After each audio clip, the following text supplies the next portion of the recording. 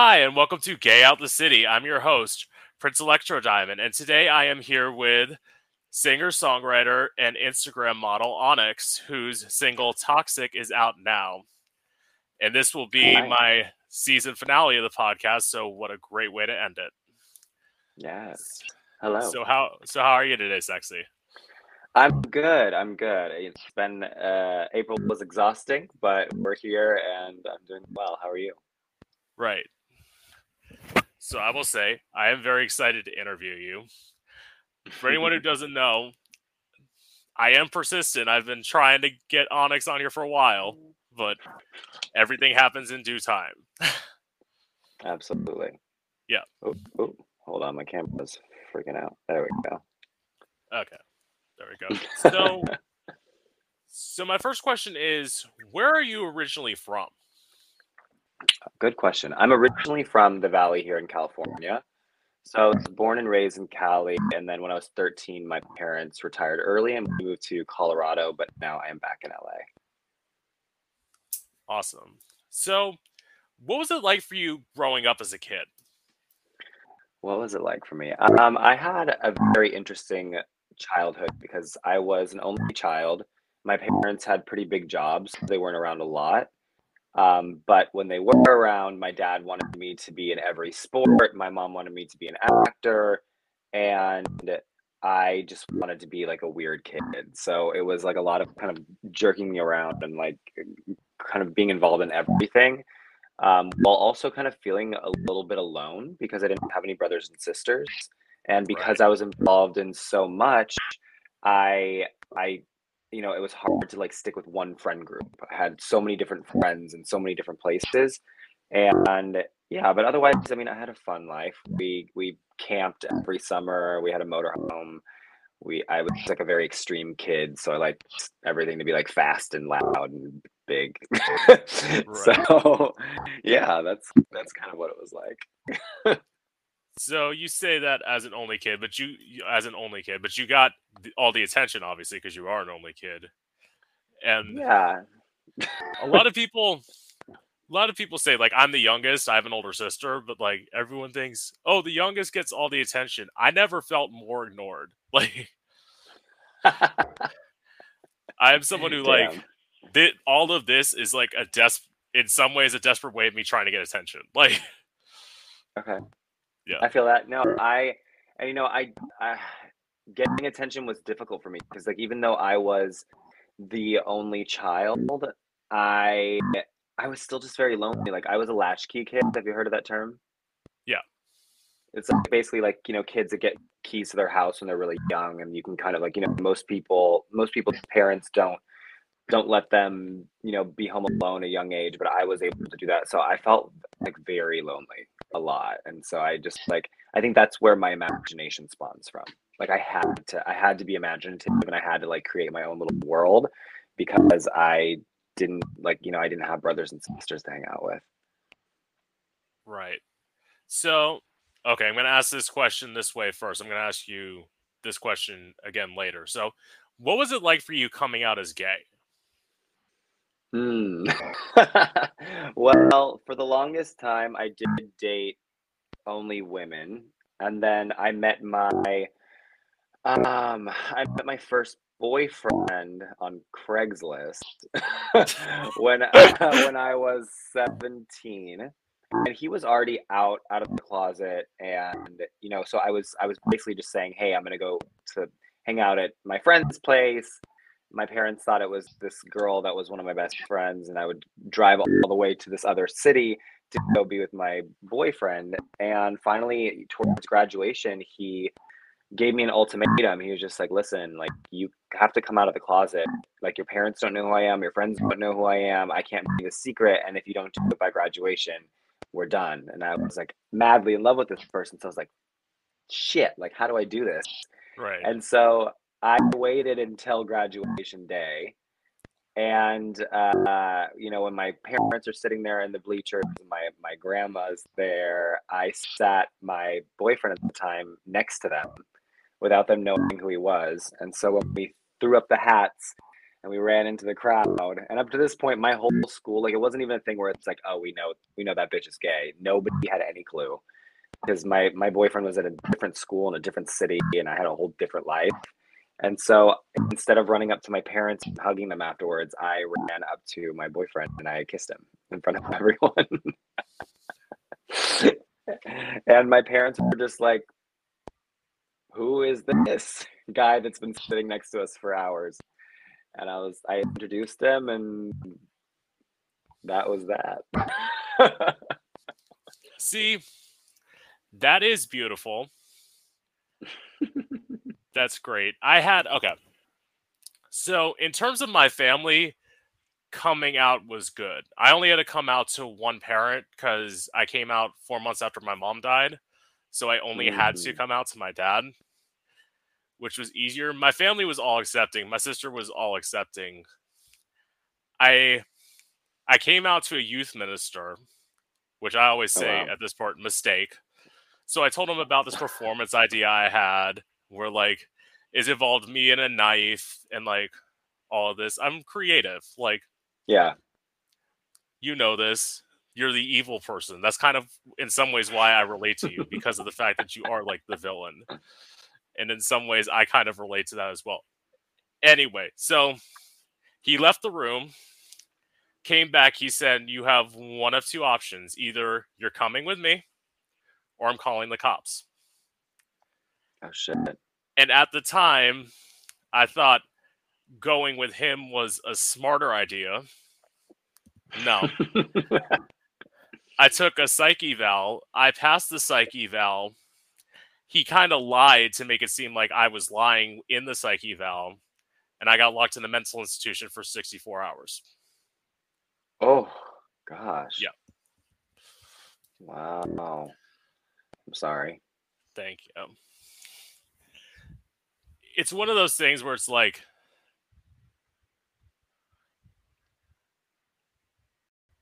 in some ways you don't want to say like you're grateful that it happened, but it's like in some ways like going through stuff like that kind of made me the person I am today. Oh, exactly. Like all of like I've lived, 1,000 different lives. I've seen some of the most terrible things on earth, but I don't regret them. And I'm grateful that they happened because if they hadn't, I wouldn't be the person sitting here now. Yeah. And I like this person. Right. I think I'll keep Okay. him. So, okay. So, who are some of your musical inspirations? Okay. I have one that I think is the most inspirational for me, which is Lana Del Rey. Um, Lana, I discovered, during the darkest part of my life when I was addicted to drugs. And this was many years ago, and her music just like made me feel like somebody else had been going through that. And up to that point, I felt very alone. And so I then studied her, and I was already an artist at this point. So I studied her, her lyrical writing, and it's actually so beautiful and so brilliant. And she's definitely one of my biggest inspirations. I think sonically, like She Wants Revenge and The Weeknd and Billie Eilish and all of those people definitely inspire me as well. But Lana is just kind of like literally like I'm sitting next to the freaking her Nice. W magazine cover. I have her shit all over my apartment like an obsessed fan, but yeah. Right. So, okay, so I read this in like one of your interviews. So, one of your interviews, I did see that you mentioned Prince, and I can definitely say Yeah. on like Half to Death, I can definitely hear like the Prince inspiration in that song.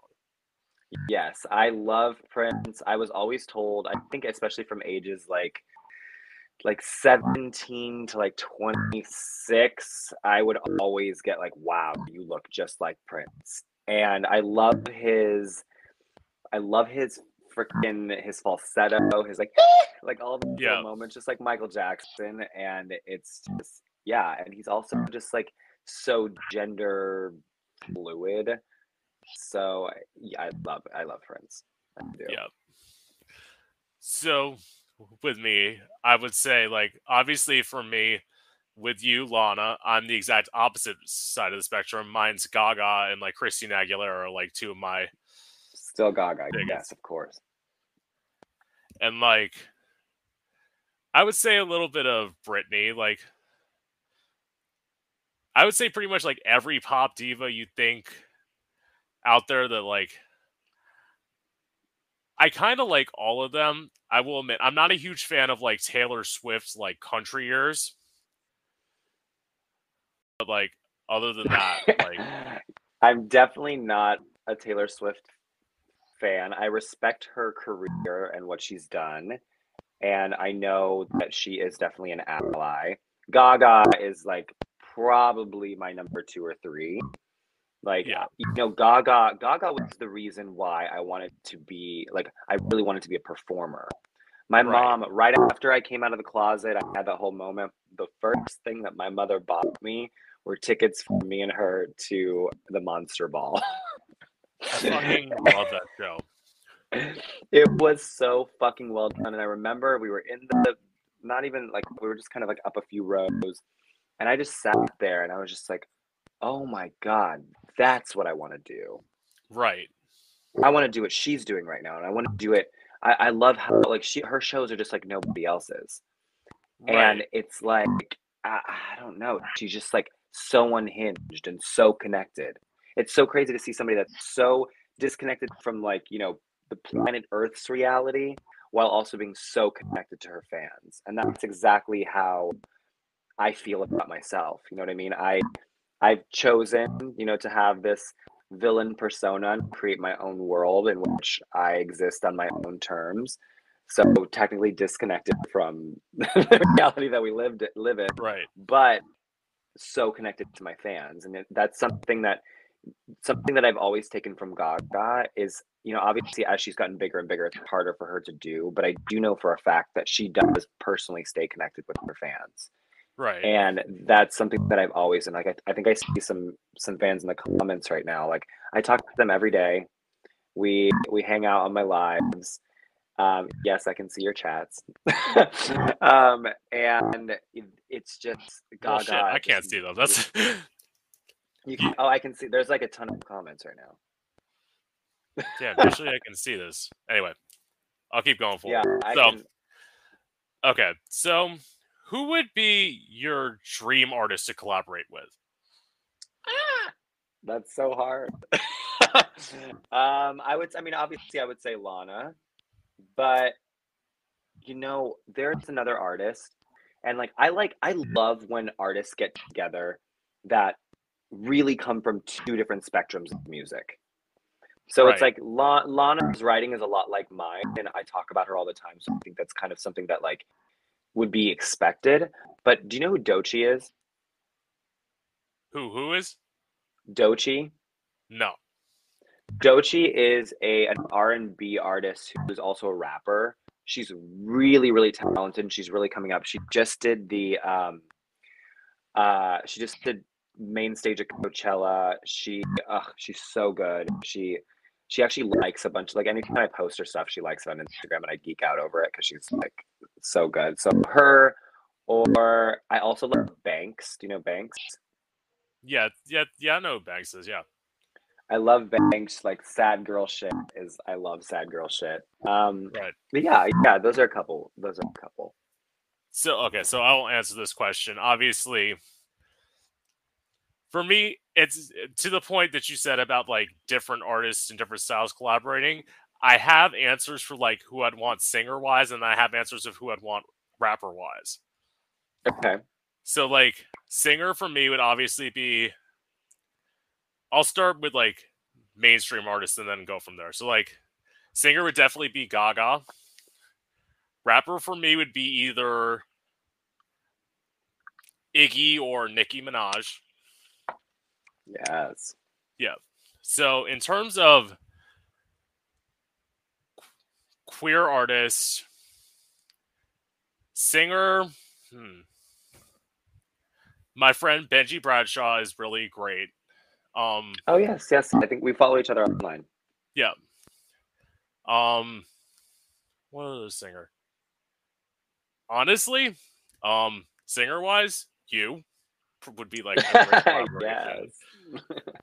And then like rappers, I would probably say either my friend Sage Suede or Pretty Boy Rock. Okay. Both of yeah. Love. So okay. Where's my next question? Oh. So would you actually consider yourself to be famous, or are you more just like known in the LA area? Interesting question. So I have a very cautious relationship with fame. I as bold and outspoken as I am, I like to be as humble as I possibly can. Right. Hence why me and my team always lead with kindness. We're like, I love helping people. I love it when my fans come to me with their problems and all those things. So like saying like I'm famous or I'm a celebrity is always something that like I hold off on saying. Now, obviously I'm known in the LA area, but I do think that now as time goes on and my collaborations get bigger, my projects get bigger, my streams get bigger, I do think that I'm achieving a level of fame in my own right. And, I'm excited for it to get bigger. The bigger my platform is, the more people that know who I am, the more, impact my words will have, the more, lives I can change with my songs. My songs are meant to make people feel powerful and make people feel inspired. And so, yeah, I think that I'm definitely on my way and have reached some level of fame. Yeah. And by the way, I have to state that to be clear, I am not like saying this as a dig to Onyx, like saying, "Oh, you're not famous." What I was just saying is like, No, like my because own opinion about it. Yeah, yeah, totally. because I did see somebody like say that in an interview about you and said like about being famous. I'm like, I would argue that you're well known, but as I say, if I can get like a hold of you, you can't be that famous. Like, Well, and also it's like, I just like I like to talk to all my fans, like I'm not busy 24/7. Obviously it's getting a little difficult for me to be able to sit down and do things like this. But I also just, even, when I reach the day where, my career has exploded and all these things, a huge mission of mine and something that I'm going to stick to is coming back and doing these types of things with all different levels of journalists, of reporters, right, of queer individuals, because you know it's taken a long time for me to even get to this point, and I understand how important it is to give back and to pay it forward. right. So, yeah. Okay. So, how involved are you in the production slash engineering of your music? Very. So I have a very unique way of doing things in regards to creating my music. So I have several producers that I work with, and by several I mean about six. And my music is very different. I have kind of a genre to myself. Like I like to call it sinister pop. It's not quite like any one other artist. And obviously my voice is a lot different than most artists. So it's taken a lot of time to find people who can really, really work with me on getting this exact sound that I have in my head. So Right, it's like every step of the way I'm involved. So it's like, even if like, somebody sends me a piano track and I write something to it, like, I'm in the studio, we're creating the tracks together, we're laying down the vocals, we're mixing and mastering together. So I when I write a song, I already know how I want it to sound at the end. right, So the only way that I can bring it to that point is if I'm involved. right. I mean, I asked that question because, like, I know not all artists can make beats. I can. A lot of what I do is very, very minimalist, which a lot of people. I remember I like went to audio engineering school at one point, and I would like make this simple beat, and like people around me be like, "What are you gonna do with that?" I'm like, "Listen, just wait until you hear my vocals on this, and then it's all gonna make sense." Hmm. Exactly. Yeah, and I would say like I am involved in the beat making or the track making process. Do I know how to, like, can I sit down on my own and do it? Absolutely not. Like, that's not my forte. I write every word. I deal with Right. most of the things hands on, but it's like, where I am not strong, I have people that are very strong. Right. And we've been like, one of my producers, Jack of all, we've been working together for over 12 years. So he knows exactly, like, we know everything about ourselves creatively and together. Right. So it's a really, really fun process. And it's good that you like know that about yourself. If I wanted something that sounds more mainstream, obviously I'd reach out to somebody, but I'd rather in some ways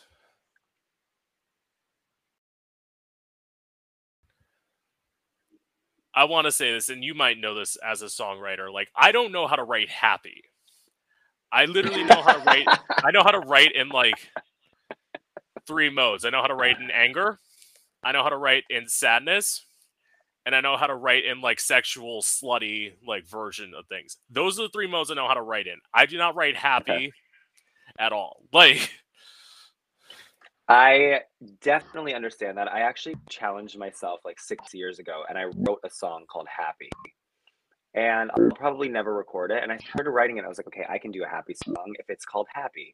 And it literally was I by the time I got to the end of it, I realized it was just a song about how I couldn't write a happy right, song. And my moods are a little different. I would say one of mine is like power hungry. One of mine is like obviously super villain. I did just write kind of a love song to myself, but it's still this like villainous sexual thing. But yeah, I can't do like a let's go to the club and let's have fun and drinks on me and party and happy smiles. That will never. And if I do come out with a song like that one day, just know that there's like an underlying message that has nothing to do with that. well, I mean, you will say this. You wrote a love song to yourself. I haven't even done that. Like, one song that like is a song actually I think okay, I will say this. Sound wise, it's something I think you could pull off. Subject wise, it's something that I don't think you'd be able to pull off. And well, Okay. maybe you've had this view of yourself at one point. So it's a song I wrote called Fuck Mary Kill, and it's basically about me like always being the like ugly one that everyone wanted to kill. Oh shit. Okay. So it was they always say like say positive things about yourself. I'd rather be honest. Like, Okay. Yeah, no, I feel that. And I I always tell people, like, when people are like, how do you keep making these songs that like these people just like it's like I had this cult following for my music. Like my following and my streams and everything on streaming platforms much larger than my Instagram following. Like it's kind of crazy how people like won't just like take the extra like 5 seconds to like find me on Instagram and just click the follow button, but they'll like the amount of, like, for instance, my song Illuminati is on 115,000 playlists. Like wow. that's 115,000 people that took my song and put it and listened to it every fucking day, but won't go over to Instagram and click. It fucking blows my. It's fine, but that means that my music is working, and that's always been my number one focus. But when people ask like, how do you make these songs that just like go viral or like people are just like killing for them? I'm like, you know what? I don't make songs for anyone else besides myself. Right. The music I make is music that I think I would like, and I like to think that I have good taste in music. And I think what really changed things for me is it's interesting because it kind of relates to what you just said about yourself and kind of the truth. I used to write music that was all about my past with drugs and my sadness and breakup and you hurt me and like, or like I'm addicted and all this shit. And I was like, why aren't these popping off? These songs are really good. People still like them to this day, but why isn't Spotify adding it to their algorithmic playlist? Why the fuck doesn't anybody want to listen to this shit? And then one Right. day, a friend of mine, his name is Brandon Rogers, he challenged me to release this song Illuminati, which was so out in left field. And it was about, it's about all the things that I want in the world, right? But not just all the things that I want, it's like all the ridiculous shit I want. I want Right. boats full of diamonds. I want to party with Cardi B. I want Bugattis. I want money. I want all these like crazy fucking things. And the second that I did that and I put out a song about manifesting what I want, completely changed the trajectory of my career. Wow. Well, I will say this: Illuminati is actually my favorite song of yours. So it's like, Yes. and it's like my favorite part is I love the way your vocals sound on the chorus because it sounds like, in some ways, I described it to somebody and it sounds a little ominous, and I kind of like that. hmm Exactly. And that was the first song that I started playing around with that exact sound. And it's like it's interesting because like all the other songs that exist that that are about the Illuminati, freaking Madonna has one and all that. It's all about how they are already rich, and Yeah. like it's just giving Illuminati vibes. And mine was just real. Mine was like, you know what? I want all the shit that I didn't have when I grew up. I want all the diamonds, I want all the favors, and I want all the papers, and I want all this shit. And that's the first time that I really started playing around with what I call my vocal fingerprint. Exactly like the texture of my voice and how it sounds and how it sounds in the hook. And I wanted it to be ominous. I wanted it to be this big voice that's just like, even though my octaves aren't that high, except for my falsetto. My falsetto is kind of like randomly Yeah. insane. Um, but yeah, it's definitely one of my first songs that has the darker, ominous feel, especially in the hook. So, okay, going back just a little bit to the point that you said about your Instagram following versus your songs, I will admit, when I first started following you, I did not know you were a musician. So, like, And I think that's because like there was a gap in between, when my career started and now, where I went by Daddy Onicks and like I was underwear yeah, modeling and it was just like jock straps and thongs and shit. Sorry right, to all the fans in the comments that missed that era. She's gone. But you remember I had that beard. It was like the same shit. And to be completely honest, I even outside of my drug past, I had never been more miserable in my life than I was during that time period right, because no one viewed me as the musician that I was. And that was nobody else's fault except for mine.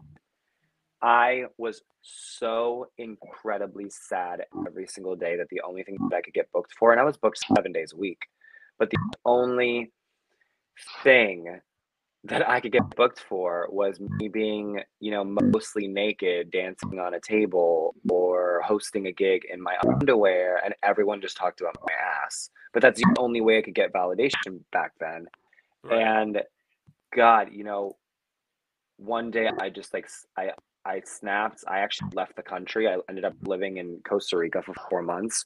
I needed to just heal my soul because I was just like, oh my God, this feels like I have like a cancer or I have like some sort of illness where I just can't even like I can't even write music because I feel so sad. And then, it really just like refreshed myself. I dropped Illuminati and then I was like, okay, now people are respecting me as a musician. Now it's like, yes, there's still people that remember those days, but now people see me as a musician. Now people know that that's what I do and that's what I meant to be here for. Yeah. So, wow. See, you say that you got so sad that you couldn't write music. My thing is, I write the most music when I'm sad. So, like, the fact that I had like a long stretch of time where I wasn't writing music, I felt was like a good thing because it means that Mm, like I'm in a good place. But then one day I wrote, it was crazy. I wrote an angry song and I wrote a sad song in the same day. And it's like, for the sad song, I always say, like, in some ways, this isn't the healthiest thing, but I went like deep, deep, deep into my archives of a beat of a song that I hadn't touched for a while. mm, And I listened to it over and over and over again. And then I finished it. It's a song called "I'm Not Your Beautiful," and it was about how I'm not like it came from a much more positive place when I wrote it. Now it's like I wrote it kind of as me saying like I'm not what LA considers beautiful, but that's okay. Like I am who I am. Preach. Yep. Absolutely. Which when I But wrote yeah, the that's beat, that's it was not the state I would have been in when I finished it. I know it. yeah, it's interesting how art comes to people differently. You know, even though when I'm extremely happy, I write music that I mean, I can always tell that I'm in a good place when I'm writing again. If I go through a week and I haven't written anything randomly, I know I'm like, oh shit, I need to recenter myself. Yeah. And it's yeah, it's interesting how it hits everybody different. Work. So But yeah, it's funny. Everyone thinks I was so happy and so thriving, and everyone was so proud of me when it was like Daddy Onyx and underwear and all that shit. I'm like, bitch, I was the most sad that I've ever been. Like, oh my god, I dreaded every day waking up, and like I worked in retail. I fucking like everything was just like I would go to those events 5, 6, 7 days a week, and I would just do the same shit, and I'd get on stage and like I just sometimes people I just went out yesterday, and sometimes people still come up to me and call me Daddy Onyx, and like now, luckily, I'm strong enough to be like, don't call me Daddy like that. Like unless we're fucking, don't call me Daddy. right. I'm like, you can call me like Emperor or Sir, but not Daddy. Oh, you like being called sir? No, Sometimes, no, sometimes, no. you For know. me, absolutely not. I'm like, if you call me sir, I'm like, I am not my fucking father. Like, it's I like feel it's like like I it's feel like like it's if like you're call me my legal name or call me Prince or call me Prince Electro Diamond. Do not call me sir. I am someone who's that's very much like a Cher thing. Like Cher doesn't like being called ma'am because she's like that makes me sound old, and that's the way I feel about it. Oh my gosh. I bet if you ask most, even the fans that are on here right now, I feel like I'm very much like a father figure, Yeah, which is fine. Just don't call me daddy and we're good. right. So okay. Well, I mean, you kind of answered this, but so okay, so you being in that like state of being Daddy Onyx, is that why there was like such a large break between like Double Dose and Manimal and High? Yes. Well, let's see. Double dose of animal high, yes. There's two things. One is because I had a past with drugs. I lost like 2 years of my life. It was like very, very, very, very traumatizing. And it took me a long time to get out of that. And then also, as soon as I got out of that, it's like I needed some sort of validation. And, I started working out in the gym. My body was looking snatched. And I just started getting booked for underwear modeling gigs. And that was kind of a good stream of revenue and all that. But yeah, that's why there was a big break. And then one day, the depression kind of started catching up with me, which is why I started releasing songs like Take Me Now and High and Half to Death, because I was just like, I have to get back into my music, but I also have a lot of shit that I need to get off my chest. And Right, so that was kind of the period of like music as therapy. And now it's not so much therapy to me anymore. Like I'm not trying to get rid of any trauma because I feel very solid in who I am now. Now it's about manifesting what I want. right. And to that point, I have to say to my fans, because my fans always ask me this when they talk about me and music, it's like I always say my thing is like, listen, I work a full-time job. I do this. I have to do all the research myself. I have to reach out to all the guests myself.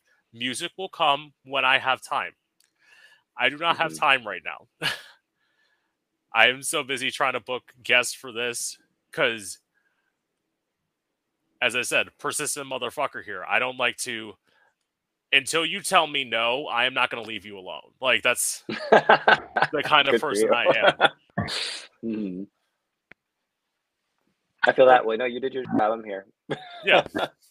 Well, because I know, even like going back to, I was talking about Phoenix. Phoenix told me this. It's like people forget. It's like if you don't like, if you aren't constantly on somebody, you will be forgotten. Like, I'm not at the point where I can just like, oh, people are just gonna come because I'm an interviewer. I'm not like Joseph Shepard. Like, I need to reach out to people because it's like, in order for me to get to that point, I have to interview people Yeah. and Oh my interview God, I bigger love it. people. I love that you must. I love Joseph. Joseph is actually a friend of mine. Yeah. He's very, very sweet. What are the? Let's So, see. What are the fans saying right now? Oh my God. Yes, Vanessa and MJ are on here right now. They're a couple of my biggest fans. I love them to death. work. So, okay, I'll ask this: if you had the opportunity to be signed to a major label, would you take it, or would you rather stay an independent artist? Great question. I have had a couple opportunities, but the stipulations were they involved me relinquishing a little too much of my creative control. And what I'm doing right now works, and it's what is making me happy, and people are resonating with it. You know, I don't think that there's been another, like pop star super villain per se. Right, And I like it. I like that I'm opening up myself to be able to tell these crazy ass fucking stories. And I would rather do it my way and have it take a little bit longer than sell myself out. So am I open to it? Yes, of course. I would love the money. I would love the funding, and I would love the reach. And I imagine that that's going to happen soon-ish. But yeah, I've always been the type, I told my manager and I've told my team, like, even though there's been dollar signs thrown our way, it's I will know. Like, I went to school for artist management. I know contractual law in regards to the music industry. I know what looks good and I know what looks bad. And I right. won't sell myself short just to go mainstream for a minute. Fuck that. And it's also, in some ways, the way the country is right now, and I have a question about that later, but it's like they might, in some ways, I would view, like, try and like straighten your image out, if that makes Hmm. sense. And like that to me seems like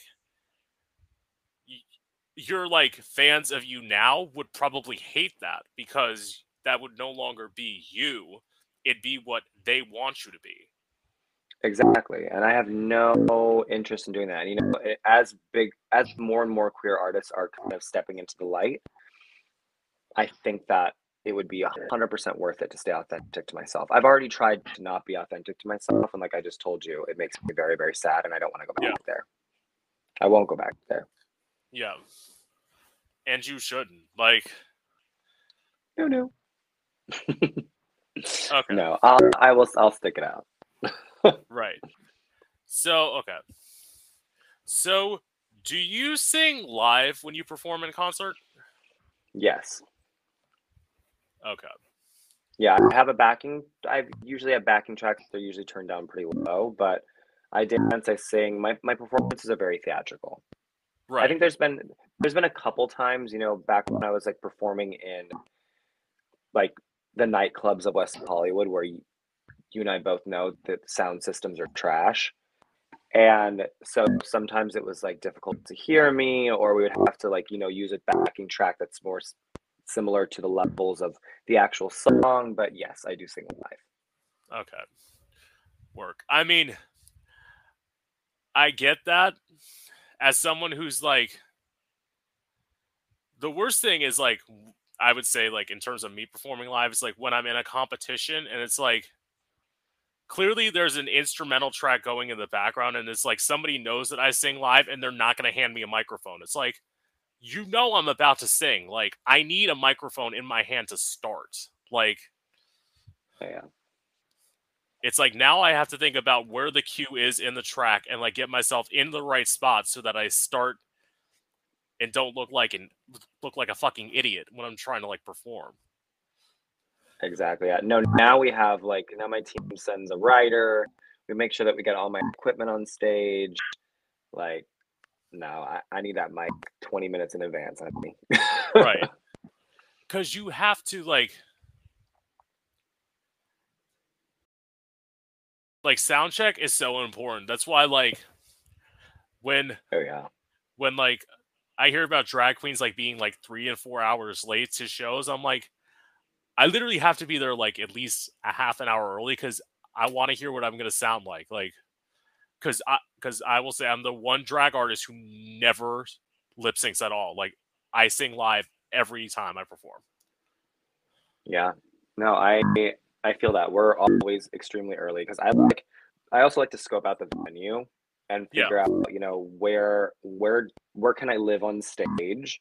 Where are we going to be afterwards? Where am I going to feel safe? Like depending on where I'm performing, there could be a ton of fans there could be not that many. Like I want to make sure that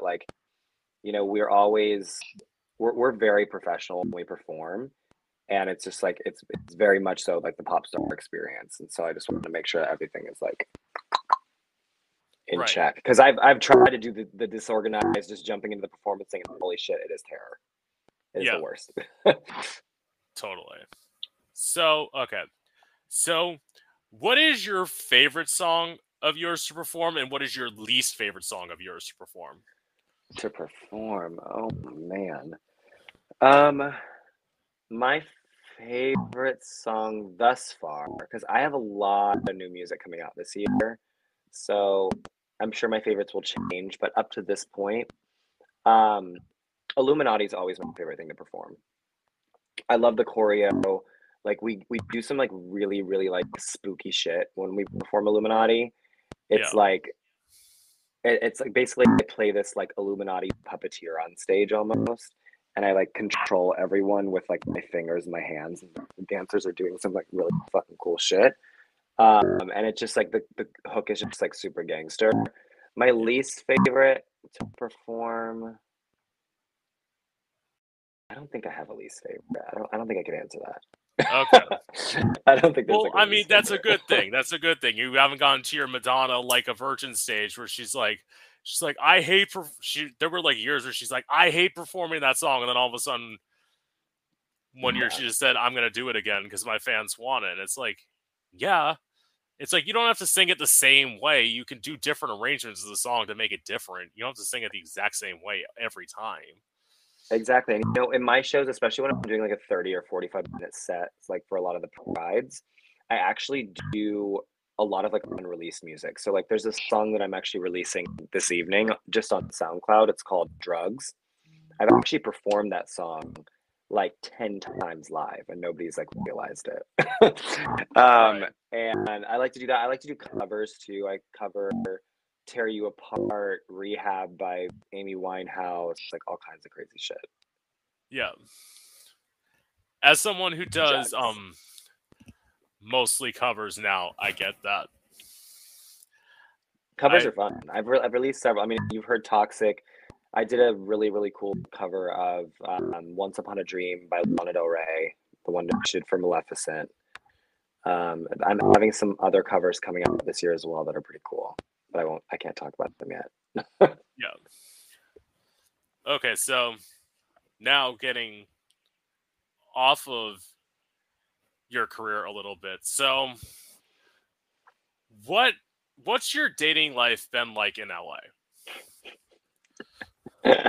My current dating life. um, well, my last relationship, which was a really, really beautiful relationship. We were actually engaged. We live in Costa Rica together. I still love this person so very much. We talk every single day. That ended last July. I was pretty kind of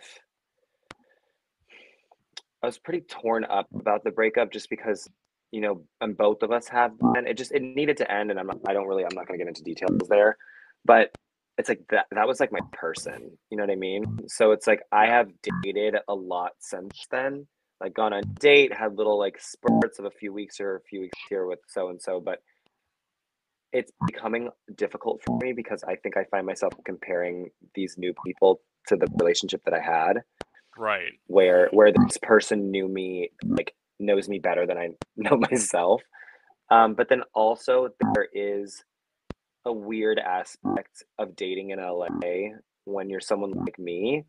And it's like if I meet somebody that doesn't have high aspirations and dreams and goals in their life, there's like an aspect of jealousy that I keep Right. running into.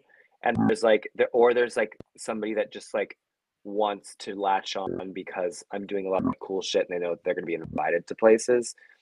Right. And it's hard to like weed through that. So it's like I don't really know what I'm open to anymore. I'm kind of just focused on my life and my career, and if something happens, it'll happen. Right.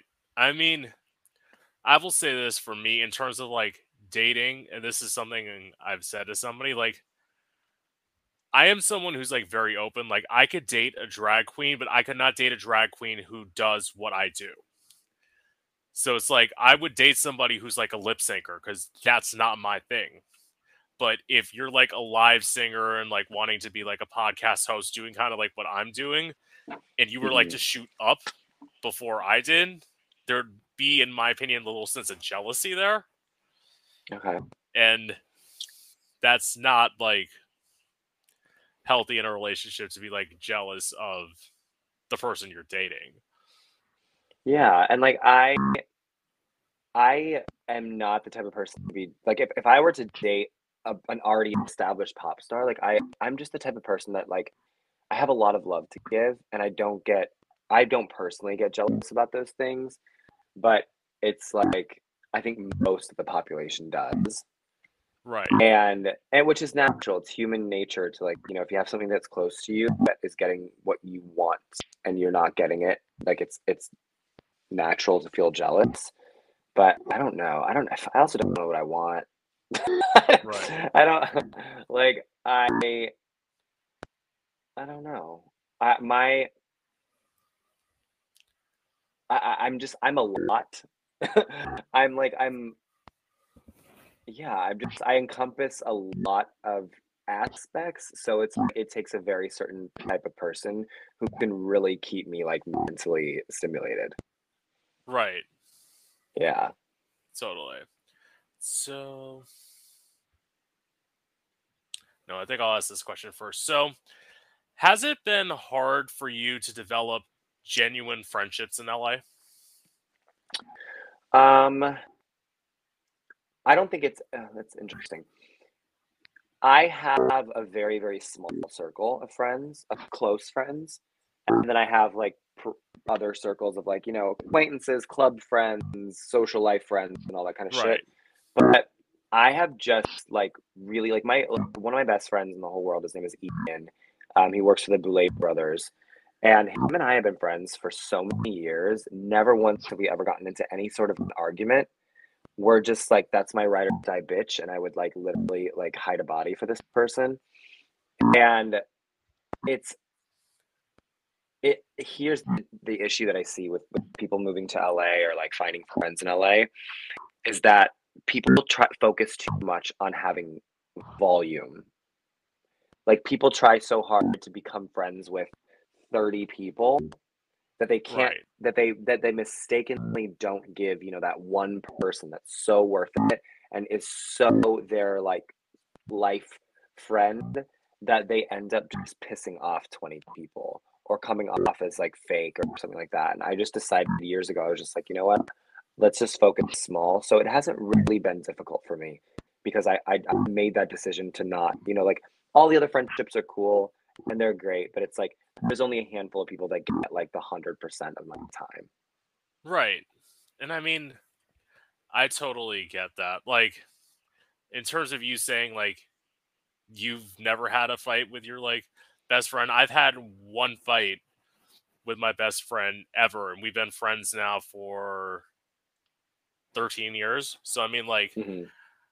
I'm not someone who does that. And, like, I have, like, obviously, I've developed friendships through doing this podcast because it's like you spend time with people, you're gonna click with some people. You're gonna click with some people better than others. So like, Yeah. but I like it. I'm very much, I don't know about you, I'm very much an introverted person. So like, in terms of like the life of the party, that's never me. So like I like the aspect of drag of like where people can come up to me and talk and I don't have to start conversations. Like that's something I treasure very much. Yeah, I have my introverted moments. Like that's kind of a coping mechanism to me when something isn't going like the way that I necessarily want it to. I'm able to kind of just like I live alone, so like I can just like lock myself in my house. But otherwise, definitely more of a life of the party person. Right. When I go out, it's I'm always on. Right. I'm always 6'6" in my heels with like some crazy ass look. So, but then again, it's life of the party, but it's also what you just said. It's like I like when people come up to me and want to Right. talk to me. I don't like. I'm not the one that's like running throughout the party needing to get everyone's attention. Like that's definitely not me. Right. So wait, so you said you're 6'6" in heels. How tall are you actually? 6 foot. Okay. So like I mean I get that. Like I'm 6'3", so like Yeah, depending you're on even. depending on what shoes I'm wearing, I can be anywhere from like 6'5" to like 6'7" to like 7 feet tall. I have like I don't wear them that often anymore, but I have like Frankenstein boots that I love to wear, and like, Yes, but I have it tons of. Oh my god, my platform's yeah, crazy. it's sometimes, as you probably know, being a taller person, it's sometimes difficult to fit under a table if you have to sit. But like other than that, Yes, your legs just get mangled under there. yeah, I even like when I went out last night, I had so many friends of mine. They're just like, Onyx, you're so tall, and I'm like, I don't get why anyone says that to me anymore. I have been the same height out in public for years. we'll see. When I tell people that, people I actually think are like shocked when I tell them that, and I think it's because like in my photos I look shorter than I actually am. Mm, And I guess maybe it's just like the angle that I take it at, but like when I tell people I'm 6'3", they're like, no way. I'm like, yeah, yeah. totally. So, okay, so I'll ask this question then. So, have you ever suffered with body insecurities? Oh yeah. I've been just about every body size. I know looking online you probably wouldn't be able to tell. My body weight fluctuates very, very quickly. I used to be 5'11", 6 foot at 120 something pounds, so I was tiny. And I could not, for the fucking life of me, gain any weight, and I looked very unhealthy. And it was like miserable. And then after, then I was on drugs, and then I became even skinnier, which for some somehow. And then after that, I gained a lot of weight, and then I became muscular. And then during the Yeah, pandemic, I gained a lot of weight again, and I was just definitely like a bit overweight. And like my body fluctuates all the time. I have a body image now that's a little bit more secure, but I I don't know. It's an interesting thing. I don't think I'm where I would like to be for myself, especially with my mental health and my body. right. Um, but it's just a work in progress. But, okay. So, I would say this. Obviously, I talked about my body. Well, I did a little bit discuss earlier my body insecurities, but it's like I also had like a completely unrealistic version of what I think I should weigh. So, like, in my mind, again, 6'3", I thought I should weigh 150, 160 pounds. I'm like, I have never weighed that in my life. I don't know why I thought I could get to that. Like, at a certain point, yet I went to the point of like, you're a bigger bitch. You have to get used to that. You have a fat ass. Like, it's Yes. like it's like black guys are into you. If you like lose all this weight, you're not gonna be able to take their ginormous dicks in your ass. Like,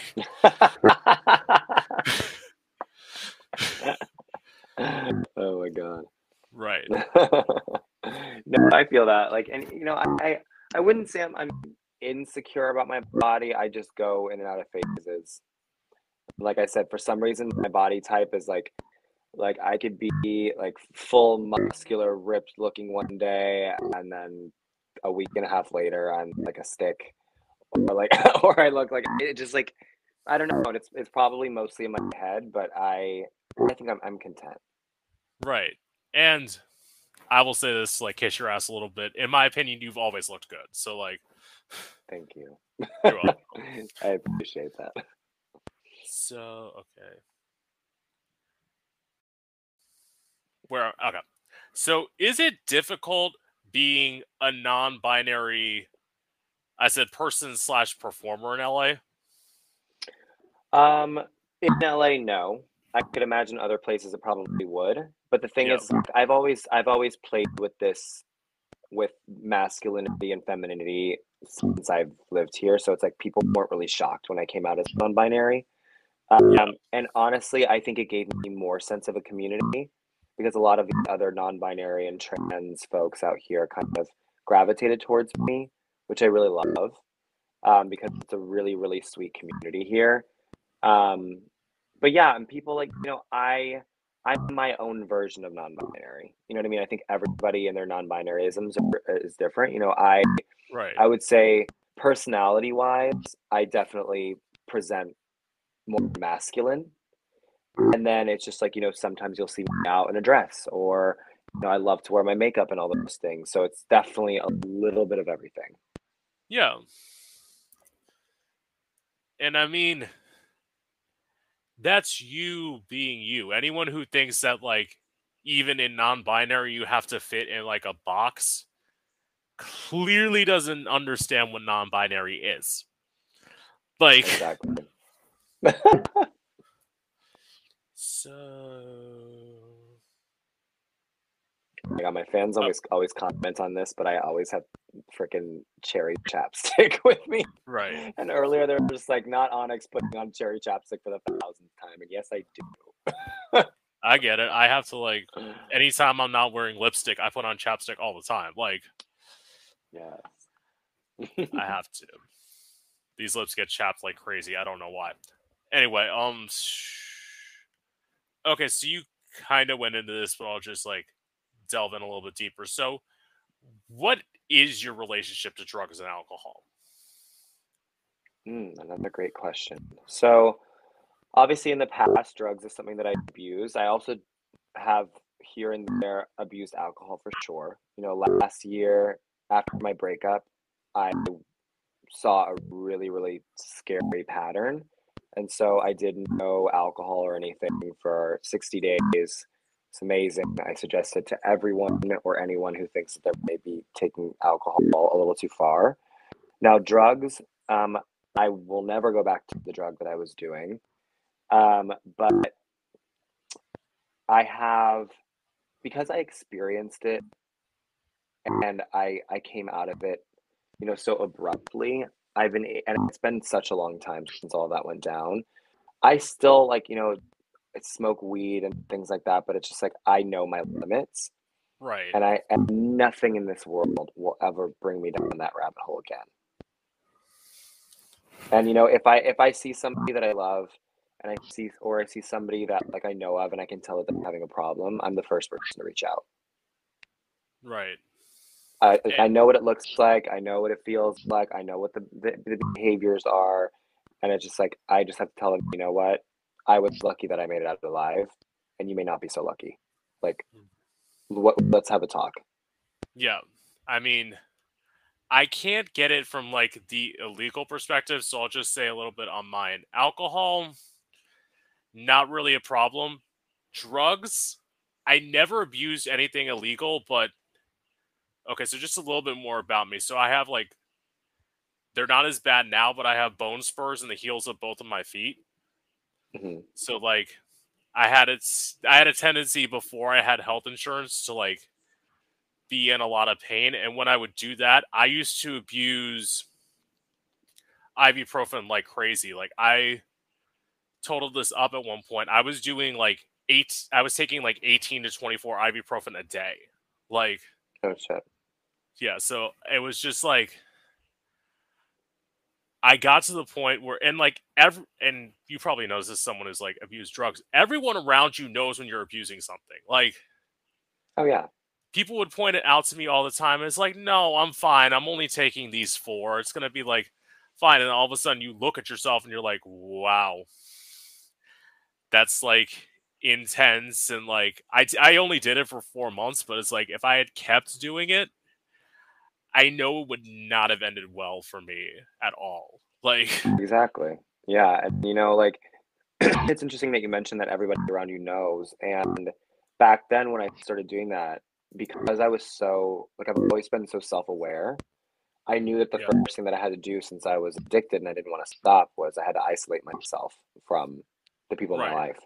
So luckily, like my parents are still living in Colorado, and my friendships and whatnot, I just slowly started to not see them, and I yeah, was able to hide it for a long time, and like that's what I can't even to this day believe that it lasted for 2 years and that I came out alive, like and alive and well. And like I right, didn't like I saw people in my life, that were also using drugs and whatnot. I saw them completely deteriorate, complete psychosis.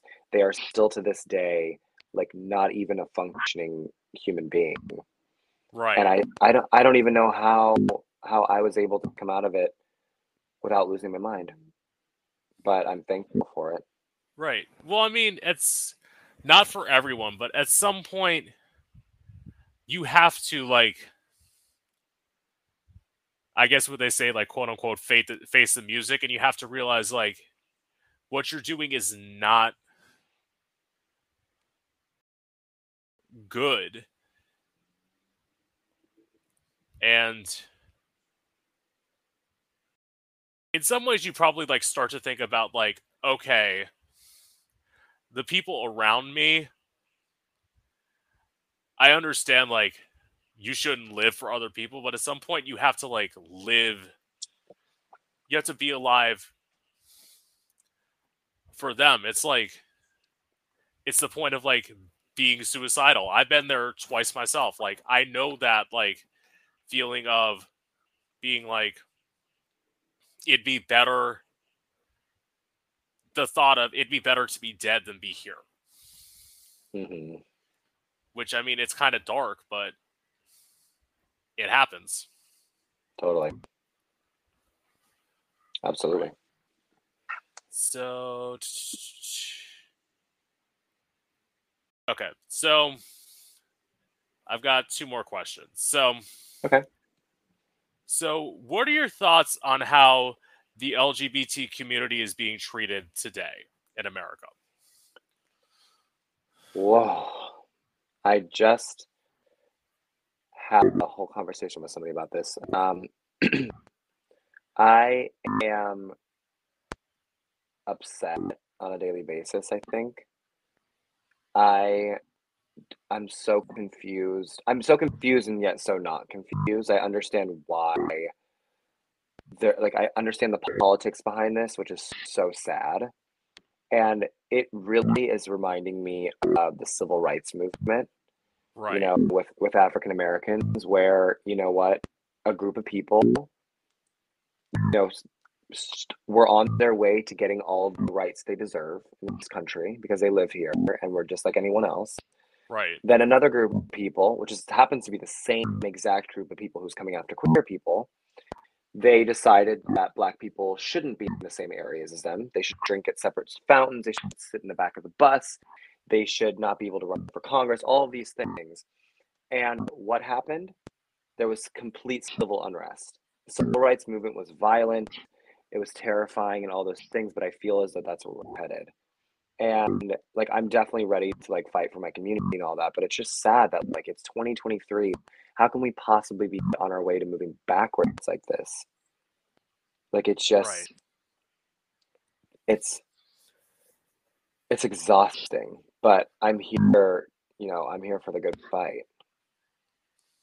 Well, I will say, as someone who lives in one of the states where they've decided to start on the drag bans, first state was Tennessee, second state is the one I live in now, Florida. And my feeling is, I would say to any gay person who thinks that they should move to Florida, you're fucking dumb.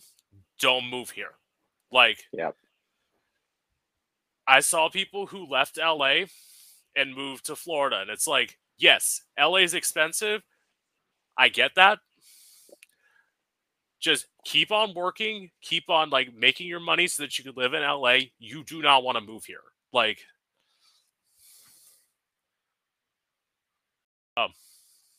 shit.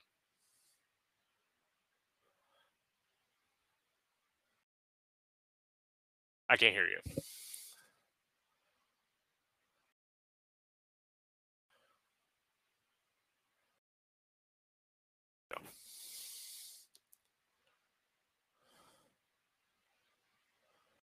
No.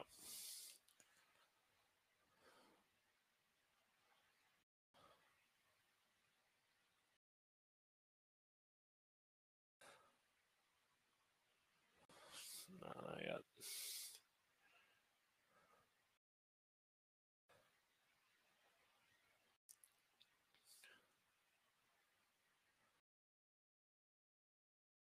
No.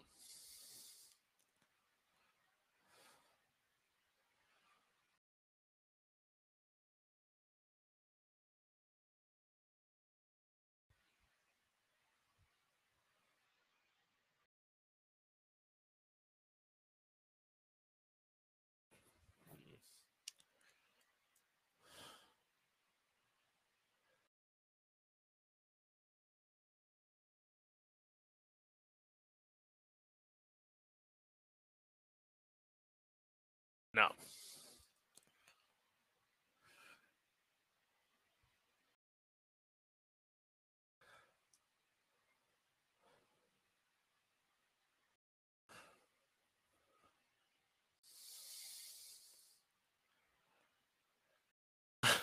Damn.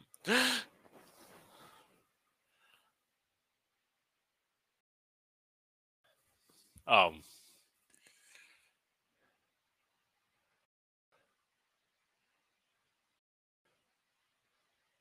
Oh no.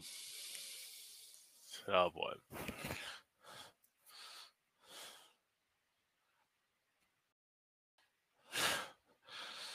God, I figured there'd be one interview where everything would go right. This is like, I figured just one.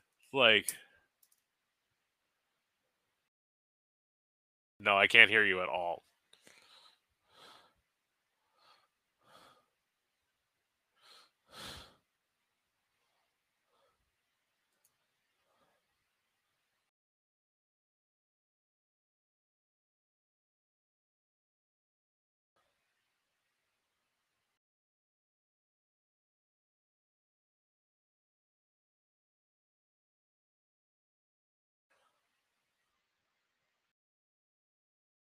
No, baby.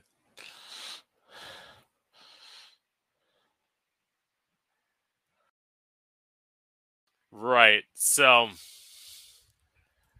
okay. So, we might have to end it here. Unfortunately.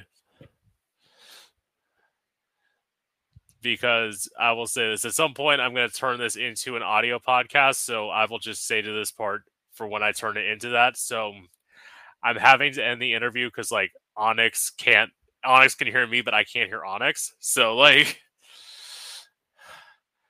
I guess at that point, I'm going to say to this part, it was great having you on. I loved getting to interview you. Hopefully, I'll come up with more questions and I'll get a chance to interview you again and everything can go right the whole time. And with that being said, this is Gay Out the City. I'm your host, Prince Electro Diamond, and I hope you've enjoyed.